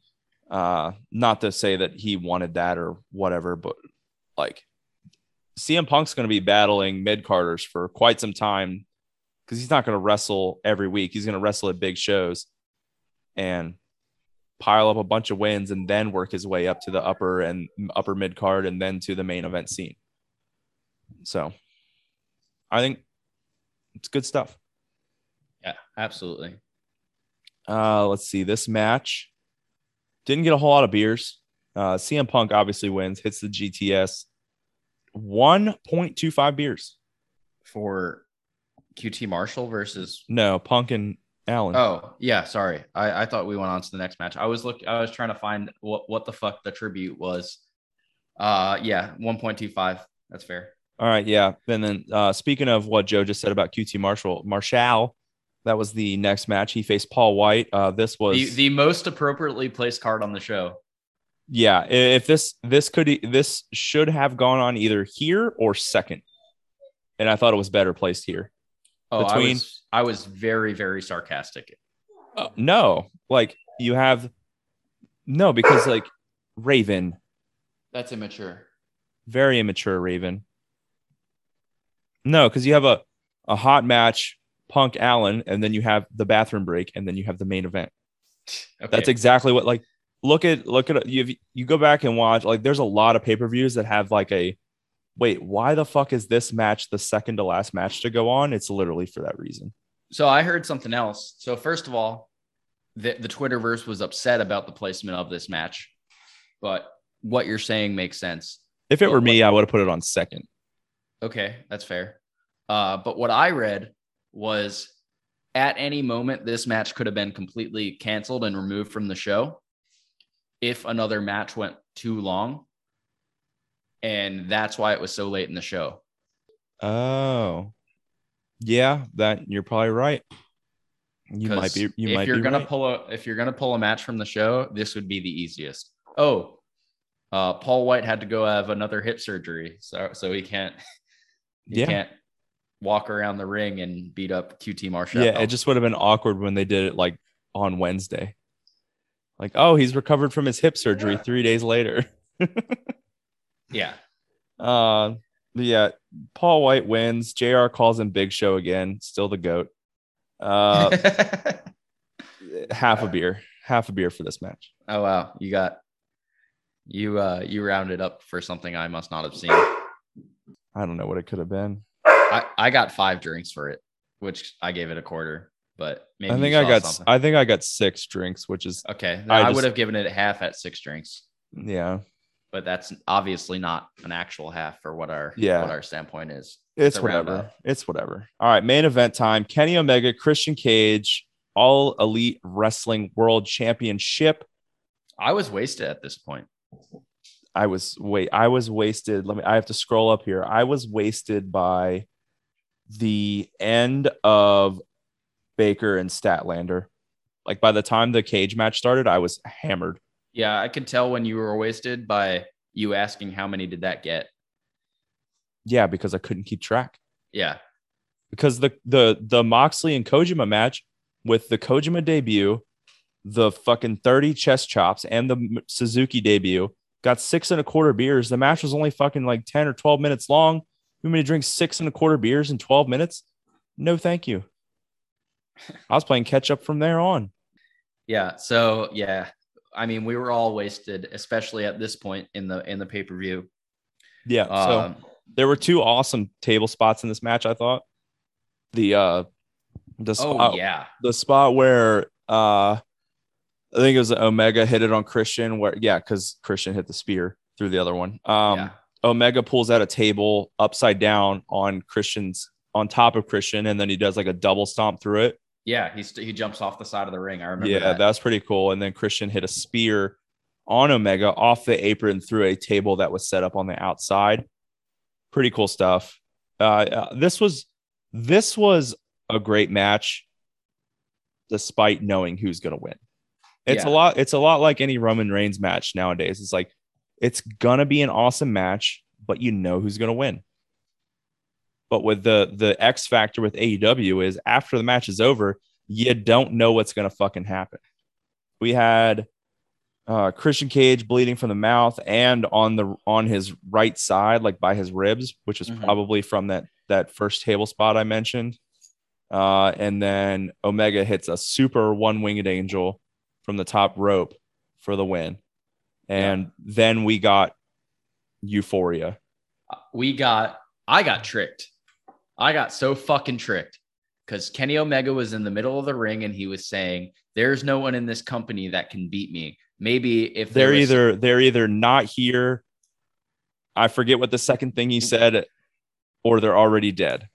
Yeah, he said tired, but I think he meant retired. Oh, they're retired, or they're already dead. Yeah, and the lights go out, and I texted the group chat. I said, "Here we go," and then one of the biggest shocks was that it actually wasn't Brian Danielson. Yeah. It was. We get the debut of Adam Cole Bay plus the debut of a fucking banger of an entrance song. Yeah. So Adam Cole walks out. He looks like he's not friends to the Elite, and that he's like going to challenge Kenny Omega next or something like that, which isn't very AEW at all. And then he hits, I think it was Jungle Boy. Yeah, he hits Jungle Boy with a super kick. Yeah, with Sweet Chin Music. Yeah, this part was really funny because Kenny like kind of looks at everyone and he's like, "Oh, you didn't think I saw this coming? This guy's one of our best friends." Yeah, and then the Young Bucks kiss Adam Cole on the cheek. Yeah, which is like a callback to like what they used to do in the ring when they were in Ring of Honor and used to travel around all this time, and he was on Being the Elite all the time. We got a little story time from Adam Cole, Bay. And then Kenny Omega takes the mic back and goes to bid everyone adieu. And we get another debut, and it's Brian Danielson. Get a bunch of yes chants. I thought so. One, the music that the obviously the first part of it that's so similar to his WWE music. I thought that was very. It was just odd to me that they could even get something like that. I mean, WWE does not have rights to that song. So yes they do, because it's like their own mix of it. But they're two different things. So they don't have rights to the one that AEW has. But and yes, also that is an actual song. But yeah, whatever beat of it that Brian used in WWE, like that is WWE's property for sure. Yeah, but I mean, just the whatever it's actually called, like Flight of the whatever. I don't remember what it's actually called, but the real. Yeah, whatever it is, like the fact that AEW was able to mix it in a different way was not surprising to me. And it's also a banger. Yeah, if you're into that kind of thing. I don't know what that's supposed to mean, but yeah. I can't tell if you're talking about like people's taste in music or if you were going like a sexual route there. No, it's a taste in music kind of thing. I thought you were going to say like banger. I barely know her. Good one. Yeah, he comes out. Brian comes out. They clear the ring. He does the running knee on somebody. I think Nick. Yeah, probably Nick. Yeah, we close out the show with a bunch of yes chants. Brian doesn't do the yes chants because that is WWE's like intellectual property. I don't know if like the chants itself, but like just the whole yes thing. But the crowd can do it all they want. Yeah. I thought it was really cool that the crowd was doing the yes chant to the beat of his new music. And then that closed out the show. And that, what did you get? What'd you get for that one there, Joe? I Raven. I don't know. I thought you were gonna say too drunk to count. Too drunk to count is that got fair. five. That got 5 beers. That got 5 beers. Yeah, with two debuts. Yeah. So if you've been adding up this entire time, we have a new record. Obviously, like we talked about before, 30 beers, and we have a new champ. We do have a new champ. Bree, if you're listening, which we know you're not. Yeah, she's not one of the 3 listeners. Congratulations on winning the official DDT Wrestling Championship. I'm not going to congratulate you. I mean, that's bullshit. She got lucky because she got 3 out of the final 4 in the women's battle royal. Yeah. Most other people only got 2. Yeah. At most. It's bullshit. That was the reason. That was the reason she won. I'm proud of her. I'm upset. For someone who doesn't watch. That should be embarrassing to you. That she watches less wrestling than us. Someone that watches less AEW than WWE, and that's based sheerly on the amount of pay-per-views that WWE has. I'm proud. You should be as embarrassed as I am. I am exactly as embarrassed. She watches way less wrestling than we do, and just beat us for our own championship. Yeah. I'm not happy with the fact that Dewey beat us. I'm not happy about the fact that Chad beat us. I'm not happy about the fact that I'm cursed and I just can't win. Chad has gotten the championship twice since I've been champ. Yeah. And Dewey's in between that. He's had sloppy seconds with himself before we could even have a taste of it. Yeah. This is bullshit. I'm mad. I'm mad. Yeah. I'm a little upset. That took a really long time. We need to speed through the weekly wrestling recap here, yeah. bud. The last thing I want to talk about for this pay-per-view is that, I know that this goes against the rule, and I'll drink the rest of this case of beer for this. But right after the pay-per-view ended, Jake texted me and he's like, "Hey, I need you to come in tomorrow, pick a battle buddy so that we can attack this thing." And it was to the entire group of almost 20 people that are working up there right now. And I said, "I'm 6 hours away and in no condition to drive. I won't be there." Drink for talking about work. I said I would finish the rest of the box. You don't have to do that right now. It's just you drink for talking about work. That's the rule. No last names. No talking about work. But the fact that I was being called in on a day off, like it was a funny reaction. I feel like I had to talk about that. Yeah, that just sucks. But that's just, classic Navy. That's my life. All right, let's get into the weekly wrestling recap. Let's speed through Raw. I think the only thing here, as I read through this, that there really is to talk about as far as matches go was tag team turmoil. Raw, if you can keep doing tag team turmoil or gauntlet matches or tournaments, do that shit to set up your number one contenders. Don't have your future number one contender just face the champion and beat them and then be like, "Oh, look, this person beat the champ. I guess they'll just face them 3 more times and then they'll also have a match at the pay-per-view." Nobody wants to fucking see that shit. It's fair that you want to talk about tag team turmoil, but you got to give some respect to Sheamus and Drew McIntyre for the banger that they had. Also a good match. A good match. Yeah. And also talk about the fact that Randy Orton is going to be challenging for the WWE Championship. Yeah, so that's what we opened the show with. Randy Orton challenged Bobby Lashley for the WWE Championship at Extreme Rules, so they will be facing off. Then they started getting into tag team turmoil. That started the night. The New Day was one of the first teams in there. They went the distance, and then they beat 4 teams, I think, 4 other teams. And then Mansoor and Ali were the next team in, and the team they had just beat was Mason T-Bar. Mason T-Bar get really butthurt about the fact that they just lost, and they just start beating everybody up. And they postponed tag team turmoil for later that night, which if you're having New Day go the distance, or if you're trying to build the suspense of will New Day go the distance, it was a good way to do it, honestly. Yeah.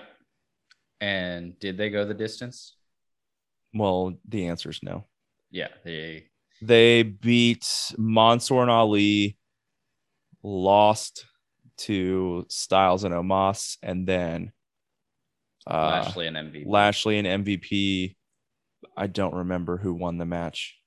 The Hurt Business. Lashley and MVP won the match. I did write it down. It's Raw. So, which means that forgive me. Lashley will go on against Orton for the WWE Championship. And... No, the tag team championship match is next week. Oh, okay. Never mind. Yeah, it's not at Extreme Rules. Okay, I thought it was like they were both wrestling twice that night. Okay. No. Then we had the Sheamus and McIntyre match that was to be the number one contender for the United States Championship.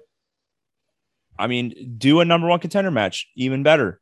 WWE, keep doing stuff like this. Not even better, but just as good. Just as good. Pique my interest. Do these things. I don't care if it's a rematch between Sheamus and Damian Priest. Make Sheamus earn it. Make somebody earn the opportunity, but don't do it by making them face the champion to begin with, which they didn't do here. So I'm fine with it. Thank you, Raw. Somebody at Raw is listening as well, and they're taking our notes. Yeah, but they're not trying to kill us. Yeah. Probably because they know we don't drink for the wrestling, like the weekly shows, or else I probably would be dead by now from alcohol poisoning. Charlotte Flair and Nia Jax had a rematch, but this time for the Raw Women's Championship. Flair wins, and then Alexa Bliss confronts Charlotte Flair, and now I think they announced it online earlier in the week.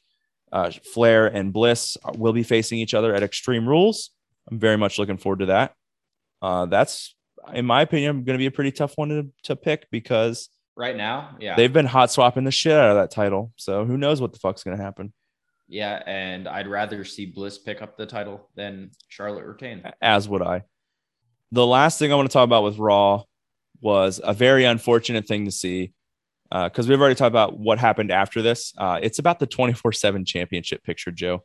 Did you see who came out to try and nab the 24/7 championship this week? Jeffrey himself. Jeff Hardy. What the fuck, WWE? Grow the fuck up. Grow up. We're talking about Jeffrey J. Hardy. I don't know what his middle name is. Jeffrey J just sounded like it worked. Is that because of Jeff Jarrett? No, it wasn't. I think it's subconsciously. Now that you said that, I'm not happy with my decision to pick J. But yeah, I don't WWE. I don't want to see Jeff Hardy chasing the 24/7 championship. So just don't make it happen again. I'd rather them release Jeff Hardy. Like, I wouldn't even feel sad about that. I'd be like, thank God they released him. Now he can go team up with Matt again. I was gonna say, you know who could really use a Jeff Hardy right now? Matt Hardy. The answer is not AEW. Yes, it's Matt Hardy. Yeah. AEW does not need Jeff Hardy. Matt Hardy needs Jeff Hardy. Yeah. Matt's always needed Jeff. Yeah. Like, for the most part. Obviously, other than the delete stuff, the broken Matt Hardy stuff. Raven, what do you have to say that is so important? Nothing. She has nothing important to say. But it's fine. Let's keep moving. All right. Speaking of moving on, NXT had a great show this week. Yeah. I mean, so the first thing I want to talk about, and not in depth of the match, even though it was a good match, the Kaylee Ray versus Ember Moon match. I thought it was good. It was good. That's what I said. Oh. I said, other than the fact that it was a good match, I want to talk about what is next for Ember Moon. Well, she did a backstage promo that said you'll have to wait and see what's next. It's probably a heel turn, let's be honest. You know what it reminded me of? And this is not me saying that she's going to this group, but it reminded me of Roderick Strong a couple months ago saying, I'm done. Ooh. So I'm not saying that she's going to be joining Diamond Mine, but that's exactly what it reminded me of.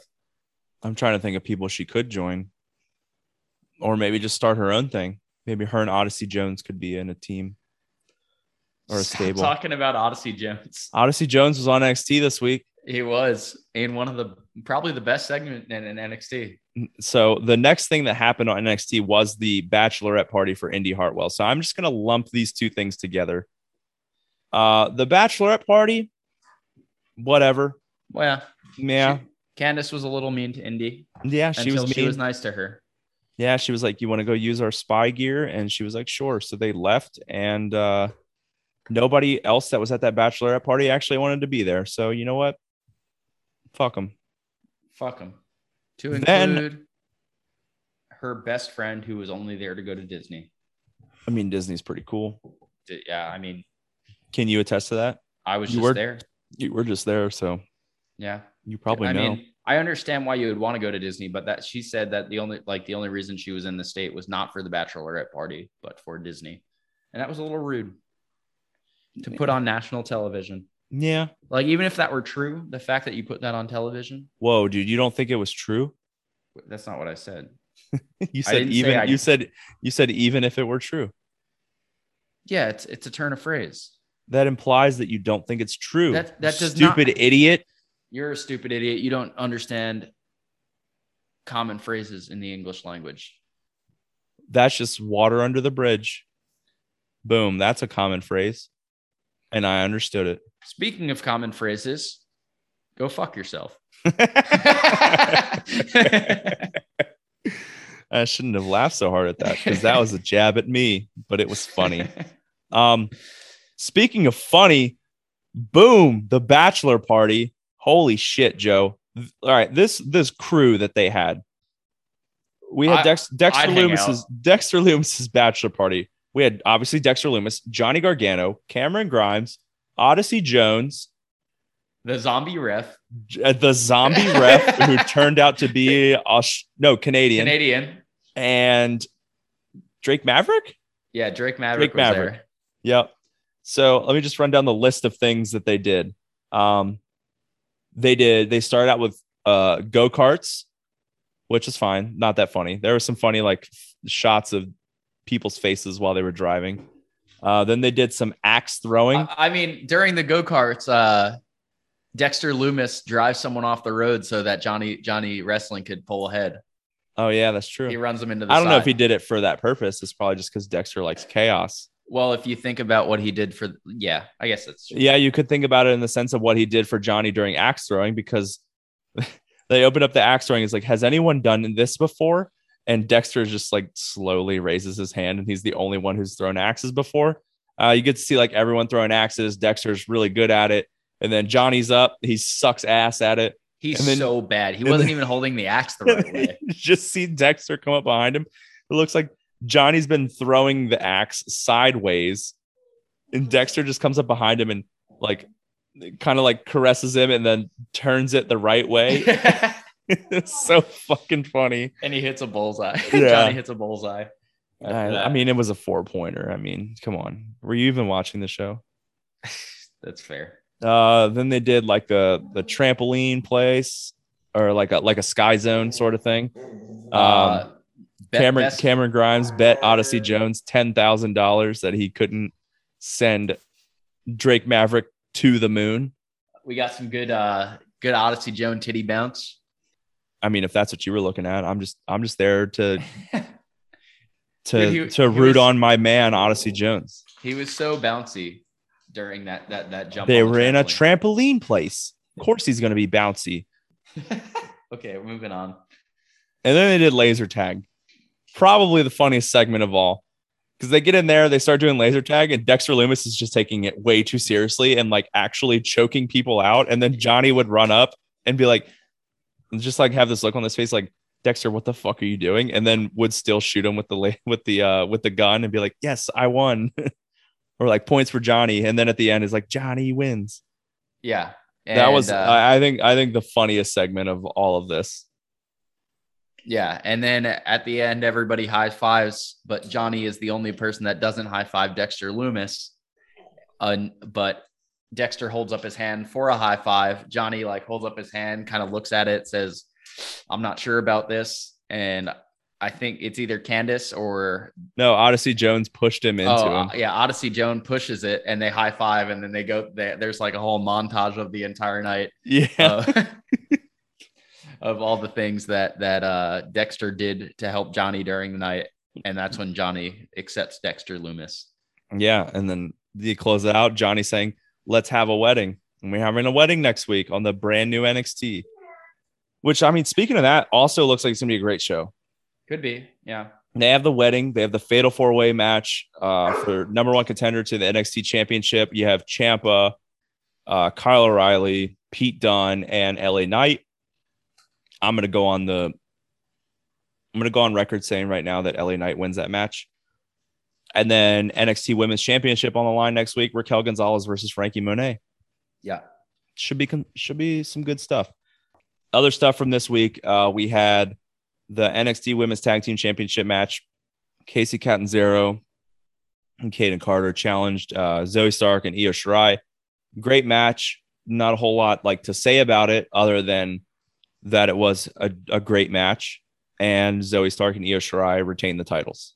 If I'm being honest, I don't like the tag team story of I don't like my tag team competitor except very specific times. Yeah, like when they're having a match is the only time that they tolerate each other. No. I mean, I don't like the storyline except specific times that the storyline takes place. And the only like specific Team Hell No. Like Team Hell No. Yeah. But this Shirai and Stark I don't like you thing is reminding me of Nia Jax and Shayna Baszler. Ooh.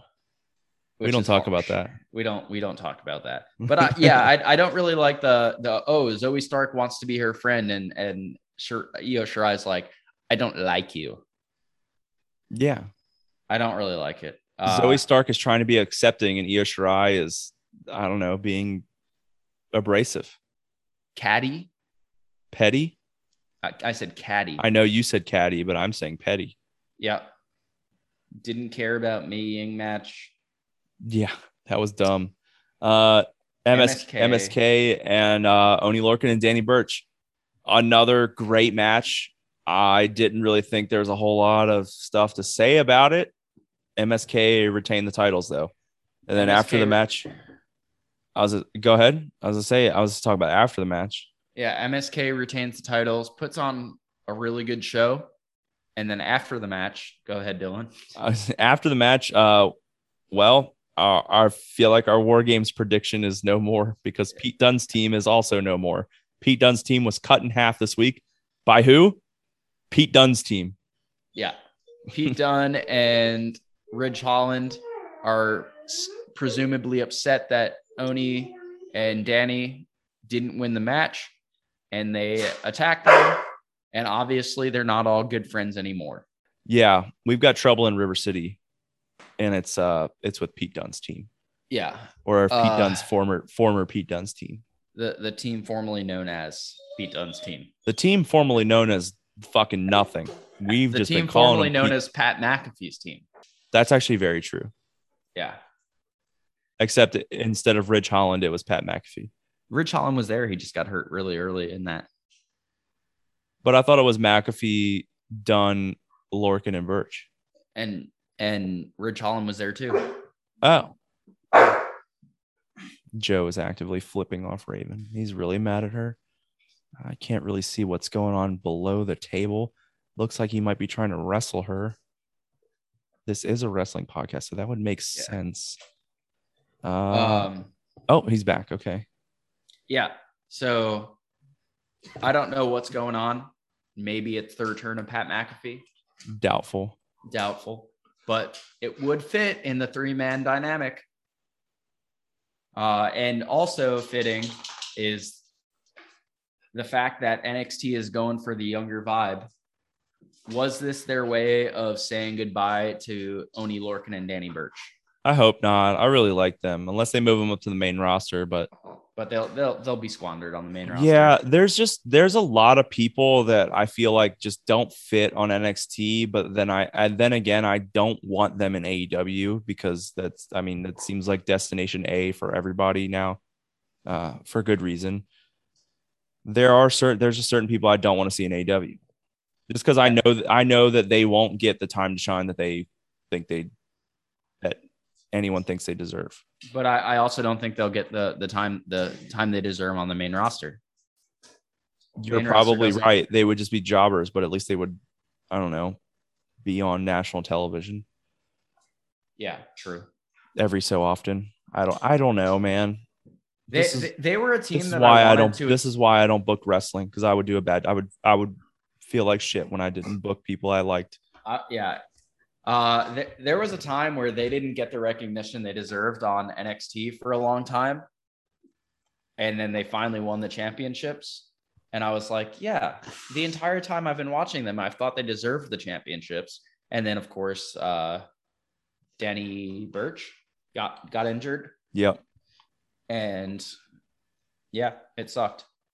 Yeah. But you know what didn't suck, Joe? What's that? AEW Dynamite last night. AEW Dynamite did not suck. It wasn't their best Dynamite like we've already talked about, but it did not suck. The first thing I saw in the show was a sign that said Nyla farted. Probably true. We started off the night, though, with Malachi Black taking on Dustin Rhodes. Decent opener here. It's pretty hard-hitting stuff. Dustin had a really bad cut on his arm. Looked like almost like a puncture wound almost. And Malachi Black wins. Kind of a lackluster Black Mass, whatever they're calling his spinning heel kick finisher now, because he hit him on like the back instead of in the jaw. Yeah. But whatever. Dustin's really tall, so maybe he couldn't get his leg up that high. I probably couldn't kick Dustin's butt. Probably couldn't get my leg up that high. So you know what? Good on him. Good on him. And then they announced that Malachi Black's going to be taking on Cody Rhodes at the Arthur Ashe show on, I guess, 2 weeks from now on the 22nd. 2 weeks from yesterday on the 22nd. So that'll probably be the big payoff for that feud. So Yeah. looking forward to that. Yeah. And we got CM Punk in the ring talking about how he was in the ring. More of the same. I didn't know if I still had it, but I had a great match. And then randomly, Taz says, "Give me a microphone," even though he already had a microphone on his head because he was part of the commentary team. Yeah. Says, "Give me a microphone." And he says, "Don't ever talk about Team Taz." And he's like, literally, I wasn't even talking about literally Team Taz. Nobody said anything about Team Taz, which is hilarious. Yeah. And then he's like, "Yeah, but I know you might have talked about him." And that seems to be CM Punk's next feud is with somebody in Team Taz. Hopefully it's just a match with Ricky Starks. That would probably be the only thing I would want to see. Ricky Starks is a pretty good wrestler. Yeah. And like, I feel like their styles would match pretty well. Like I would not, I don't know if I want to see, I definitely don't want to see a Punk and Hook match because I haven't seen Hook wrestle at all. I don't think he would be that good. And then Hobbs is obviously a powerhouse. It's literally in the name. I just don't know if that style meshes really well with Punk, but I'm, like I said, I haven't seen a CM Punk match before last Sunday in 7 years. So I could be completely wrong. So speaking of Taz, I was scrolling through the Twitterverse this week, and I came across you saw the video, didn't you? Taz vibes to songs. Yeah, that's been a thing for a really long time, dude. I started just scrolling through this Twitter handle and seeing the different songs he vibes to, and it's really funny. Yeah, if you haven't seen that, the Taz, it's like Taz vibes at Taz vibes to songs. Yeah, it's so funny. It's like that. If you remember the video where it's like a hardcore show where the guy is like punching and then the crowd goes wild. You've never seen them still? Probably like a mosh pit. Yeah. Yeah, I've seen videos of mosh pits. That's not what I'm saying. It's specifically the lead singer of the song of the band is like going super hard on stage and like punching down at the air and like dancing and skunking, and they put different songs to it. Okay. And that's what the Taz vibes to songs reminded me of, and it was pretty funny. It's just Taz sitting in a car, like just grooving. He's literally vibing. That's I mean, everybody aspires to be like Taz in that moment. Yeah, it's pretty funny. Vibing all the time. And they just put it to a bunch of different songs. Yeah. Specifically the Adam Cole and Bryan Danielson most recently. I actually, the first one I saw it to was the Ruby Soho by Rancid. Oh. Yeah. Well, speaking of Ruby Soho, she's a wrestler. She got absolutely murdered on the mic by Britt Baker. Britt Baker, like, calling her like the runaway, which is what like her character name is now. And she's like, "Why don't you go run away back to catering where you've been standing for the last 4 years?" Ouch. Yikes. Yeah, that happened. That did happen. But then Ruby Soho had a match with Jamie Hayter, and Ruby Soho wins. She does. So. Ho. Oh, yeah, I see what you did there. I was like, whoa, who are you calling a hoe? And then I was like, oh, wait, I said so. Yeah. All right, that's cool. Let's see. What else? MJF. Spit hot fire. MJF crossed a few lines on Wednesday that I was just totally down to listen to. Because it's not me saying them. I'm just listening. I'm just an innocent bystander watching on TV. If you've seen the Dark Side episode about Brian Pillman, then you know that Brian Pillman Jr. was in that episode. And that I thought you were going to say I don't know why, but I thought you were going to say if you've seen that episode, then you know that Brian Pillman Jr. is actually the son of Brian Pillman.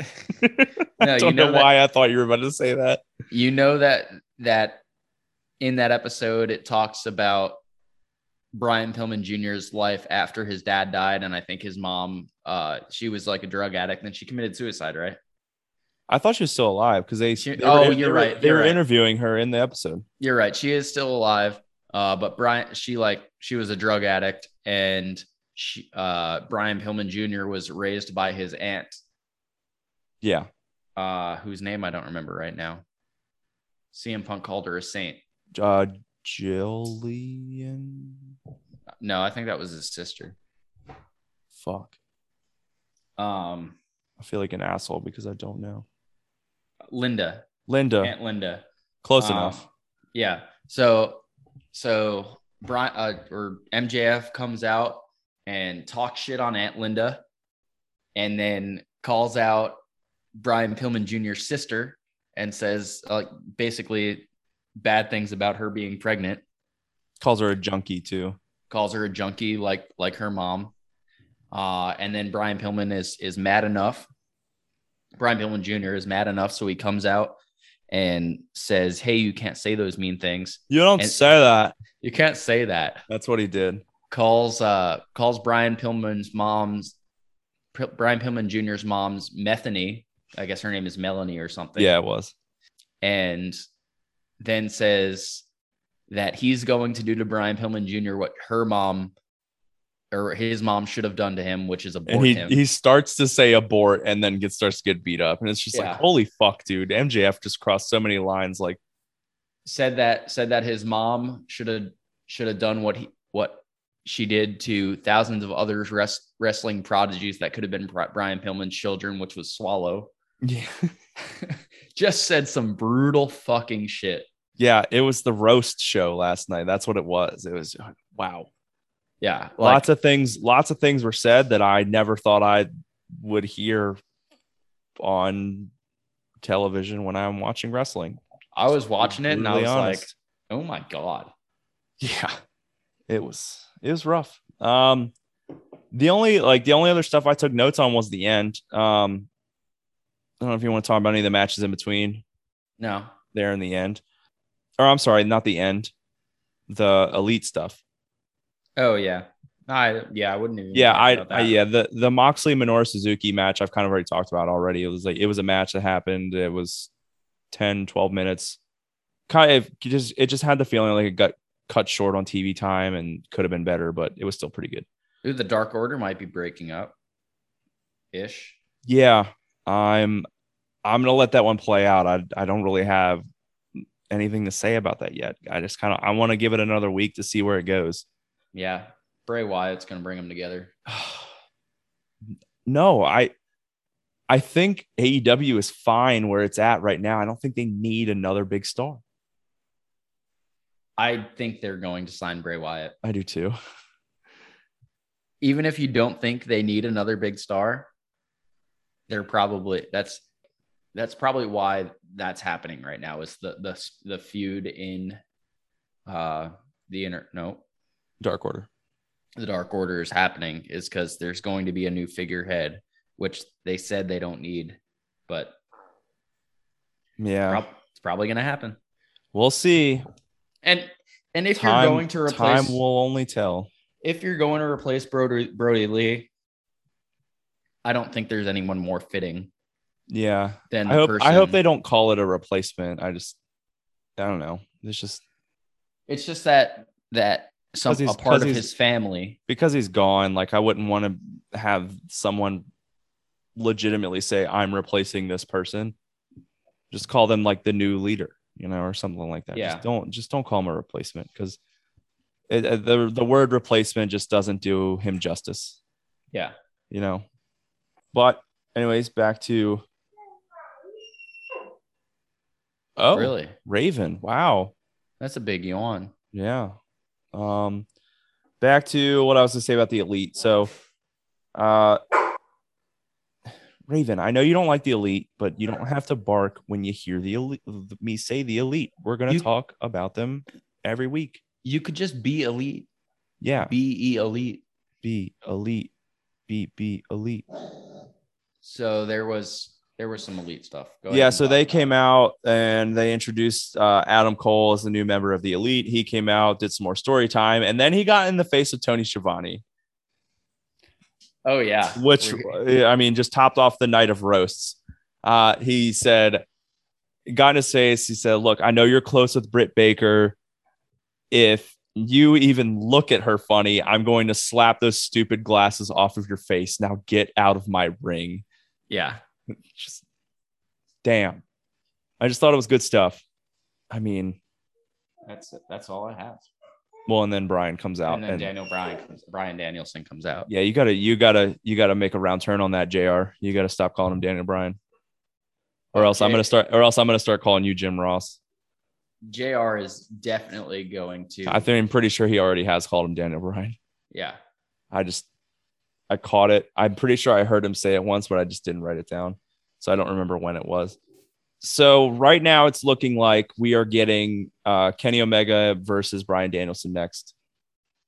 And not for a non-title match. I think it'll be for the title. Almost has to be. His win-loss record is flawless. He's been defeated in 0 That matches. Is the one thing that I'm wondering, like, will AEW make him rise the ranks? I don't know. Is he too big of a star to do that? I mean, if he is, then why isn't CM Punk? But CM Punk wants to rise the ranks. So I feel like it's kind of up to whatever he wants to do, and whatever he proposes to Tony Khan, it'll be whatever he wants. The other thing is, looks like we're going to get an Adam Cole and Jungle Boy feud. Ooh. Which is one of the people that in that little media day that I watched, Adam Cole said he was like looking forward to the most. He's looking forward to facing Jungle Boy the most, which is very exciting. Yeah, could be a very good match. Yeah. All right. Reminiscent of that classic feud, Adam Cole versus Kyle O'Reilly. Yeah, definitely. All right. Since we're running a little long on time, we'll just do one listener question here. Let's see. Oh yeah, this is the one I want to talk about the most. So with the new NXT coming next week, who's going to be getting the big pushes on the new NXT brand? Who's going to get cut? Well, I already said one thing. I don't think Oney Lorcan and Danny Burch are going to be around much longer. Okay. People that can't really stay around if there's this new NXT is Tommaso Ciampa, your NXT champion, Samoa Joe, Timothy Thatcher, fucking Johnny Gargano's over O'Reilly. 30, Kyle O'Reilly, and he should be the next champ in our old version of NXT. Yeah.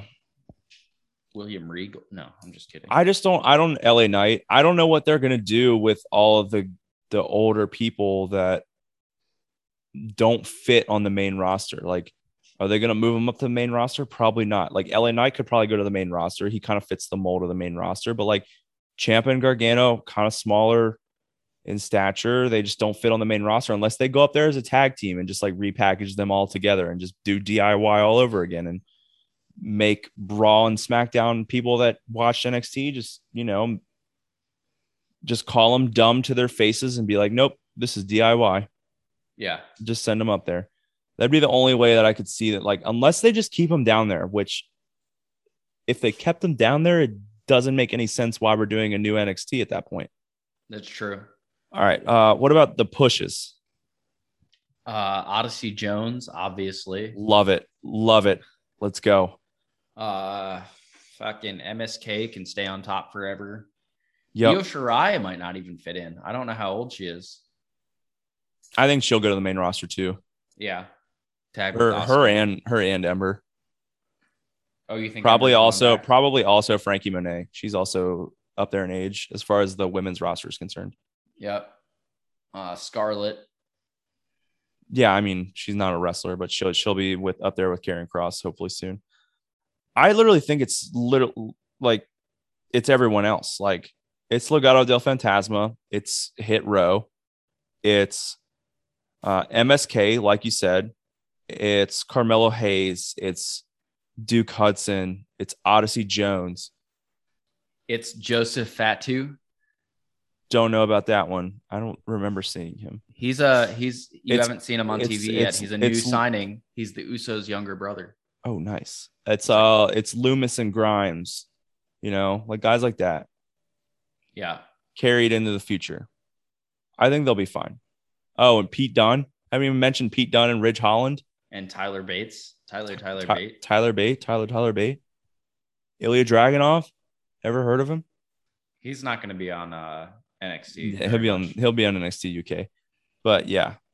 I mean, I think they're in good hands for the future. So Raven doesn't think so at all. Raven thinks NXT is fucked. She's an old school NXT fan. She loves her some to go back and watch Shinsuke and Samoa Joe match. Yeah, she said bring back Seth Rollins and Roman Reigns to NXT. Roman Reigns was never in NXT. Then why in 2000 something when the Shield debuted did they say it's Roman Reigns, Seth Rollins, and Jon Moxley from NXT? Well, they probably didn't say Jon Moxley first of all, but I thought Roman Reigns was only in FCW. But I don't know. I'm probably fucking wrong. I'm wrong about a lot of shit. Who cares? He's one of the best in the world now, so we shouldn't even talk about that.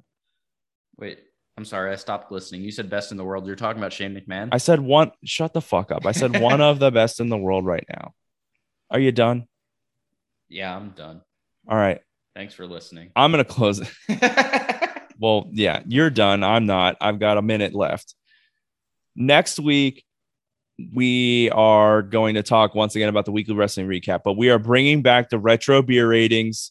We've had a month long of predictions and beer ratings of SummerSlam and NXT TakeOver 36 and now All Out. Finally done with that. We're getting back into the retro beer ratings before the week after we go right back into predictions when we talk about Extreme Rules. I believe we are talking about Over the Edge 1998 next week. I could be completely wrong on that, but it's been a long time since we've done retro beer ratings. So maybe it'll be last. I don't remember. King of the Ring? No, King of the Ring 98 is coming up. WrestleMania 14? No, we watched the one after that.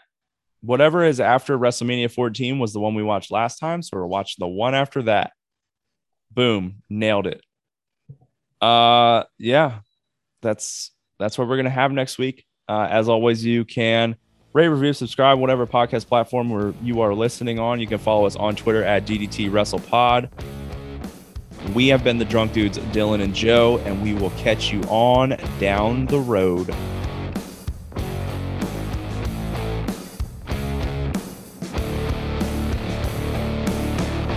I was thinking about you, like drinking some TV.